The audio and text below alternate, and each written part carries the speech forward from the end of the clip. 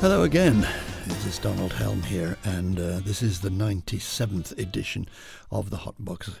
If you haven't, I strongly suggest you sort through our back catalogue, because there's loads and loads of incredible music, ignoring the old presenter who rambles on about the music, but the music itself is fantastic, and you'll find them all lined up here on the Jazz Ireland website. Well, spurred on by a certain amount of appreciation that we got for the 96th Hot Box, in which we all went over to California to revel in a concert series that was known as the Maybeck Recitals, we thought we'd, as it were, complete that exercise and return to Maybeck for the 97th edition and wallow in some superlative solo piano recitals. In case you didn't catch the 96, I'll reprise the details along the way, but for now, let's get down to business. This is the Japanese pianist Toshiko Akyoshi from her 1994 concert. This is how she opened her account. It's her own composition. It's called The Village.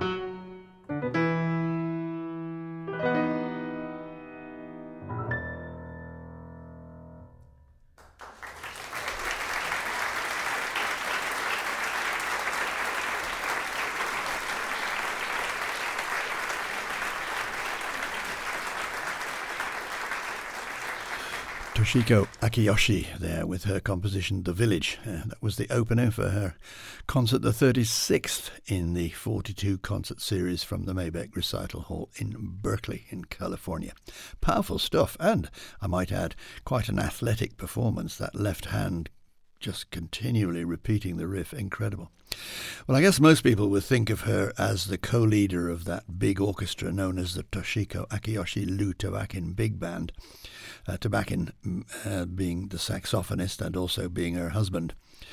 Her music was celebrated actually last year in a special concert at the Lincoln Center in New York. She's ethnically Japanese but born in Manchuria in China, and she's lived in the US since I think the early 1950s. I'm pleased to say she is still with us. She's now 93 years of age, an important musician and, as you just heard, a powerhouse piano player. And the next pianist, he doesn't hail from Japan, he hails from New Zealand. How about a nice welcome for Mr. Alan Broadbent.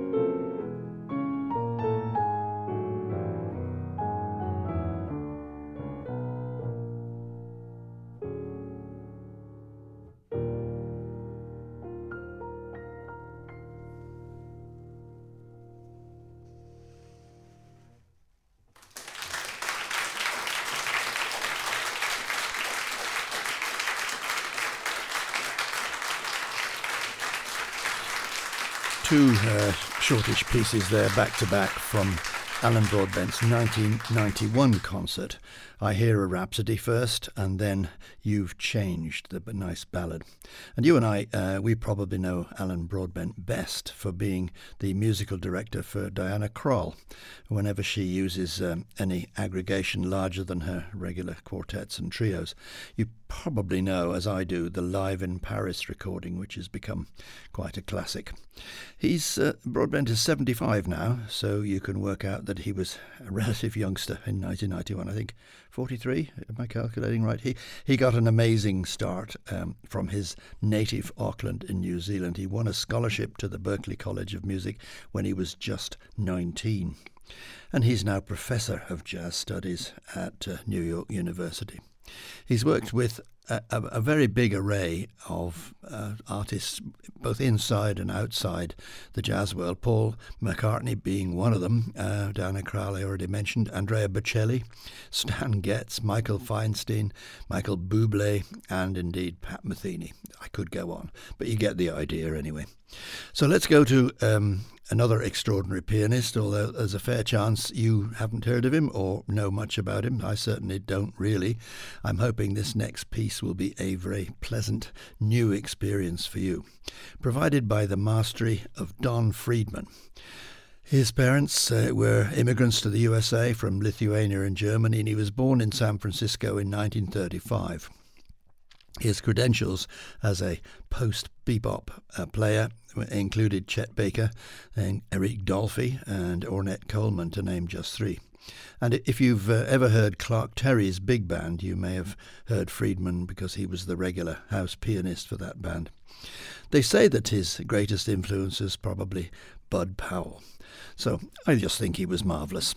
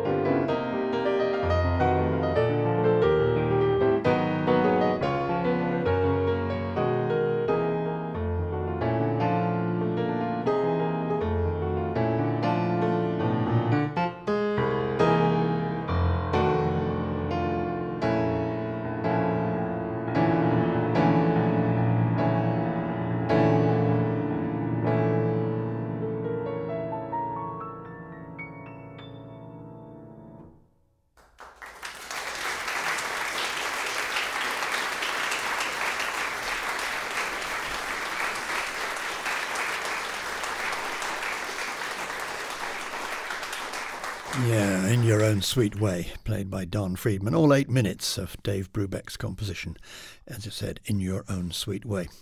That was from the Maybeck Concert Hall Series 1993, number 33 in the series. As perhaps illustrated already, the pianists featured in the series came from a variety of places musically, and maybe in this so far in the second hot box devoted to this subject, there's been a bit of a degree of homogeneity. Well, this one is a bit different. He built his recital around an amazing 19 minutes built on 3 songs from Porgy and Bess. We'll just take one section of that.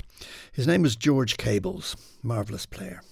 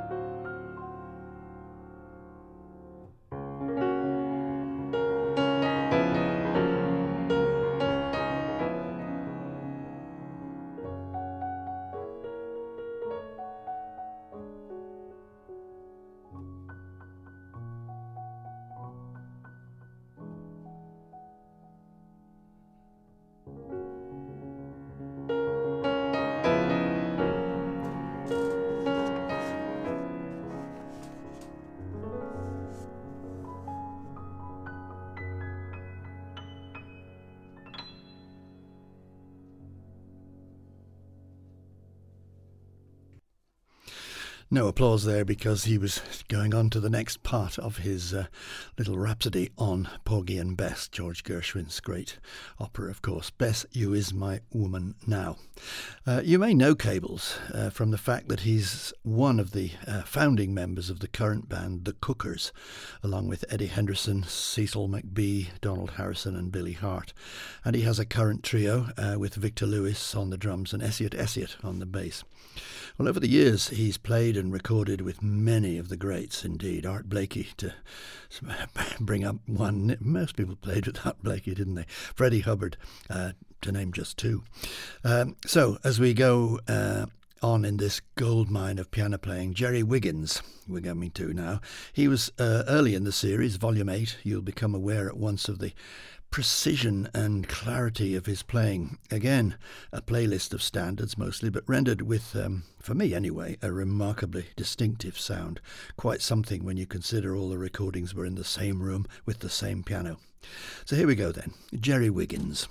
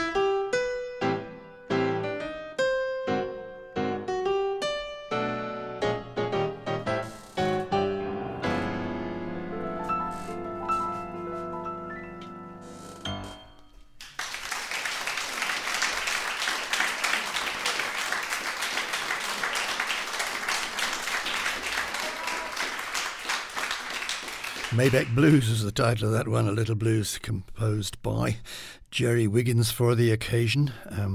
I guess he's Not exactly a household name, Gerry Wiggins, sometimes called the Wig, but he was always very much revered by his fellow pianists. Listening to that, you can certainly see why. He died back in 2008, but his career started when he was just a teenager, and his associations were, right from then, pretty amazing. Louis Armstrong being the first one, Benny Carter, and then long periods as accompanist for the likes of Lena Horne and Eartha Kitt. Well, we're also going back in time for our next Maybeck concert. This one featured Ellis Larkins. Now, I confess I knew very little about him since his reputation was built largely on being an accompanist to the likes of Ella Fitzgerald and Helen Humes and Mildred Bailey. So what I have to say really relies heavily on Wikipedia, which tells me that his very first recording, which was also a solo piano outing recorded in 1952, strangely exactly 40 years before the Maybeck recital, which, if Wikipedia is right, was also his last recording as a leader. In many ways, it's my favourite of all the 42 recitals at Maybeck, as there's a kind of serenity about it that makes the listener somehow intensify the listening experience. In the intervening years between those, the two solo gigs, he played and recorded with traditional trumpet player Ruby Braff quite a lot, as well as some sessions with Sonny Stitt. But he's here alone with that big Yamaha grand piano, and in memory of his work with Ella, he's playing Lady Be Good.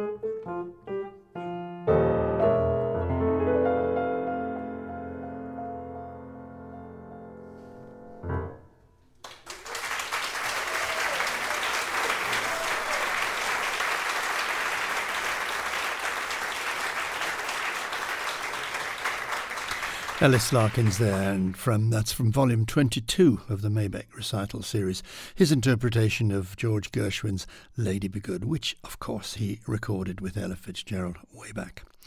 I hope you liked his playing as much as I did, because I'm going to indulge myself with another sparkling piece from him. Blue Skies.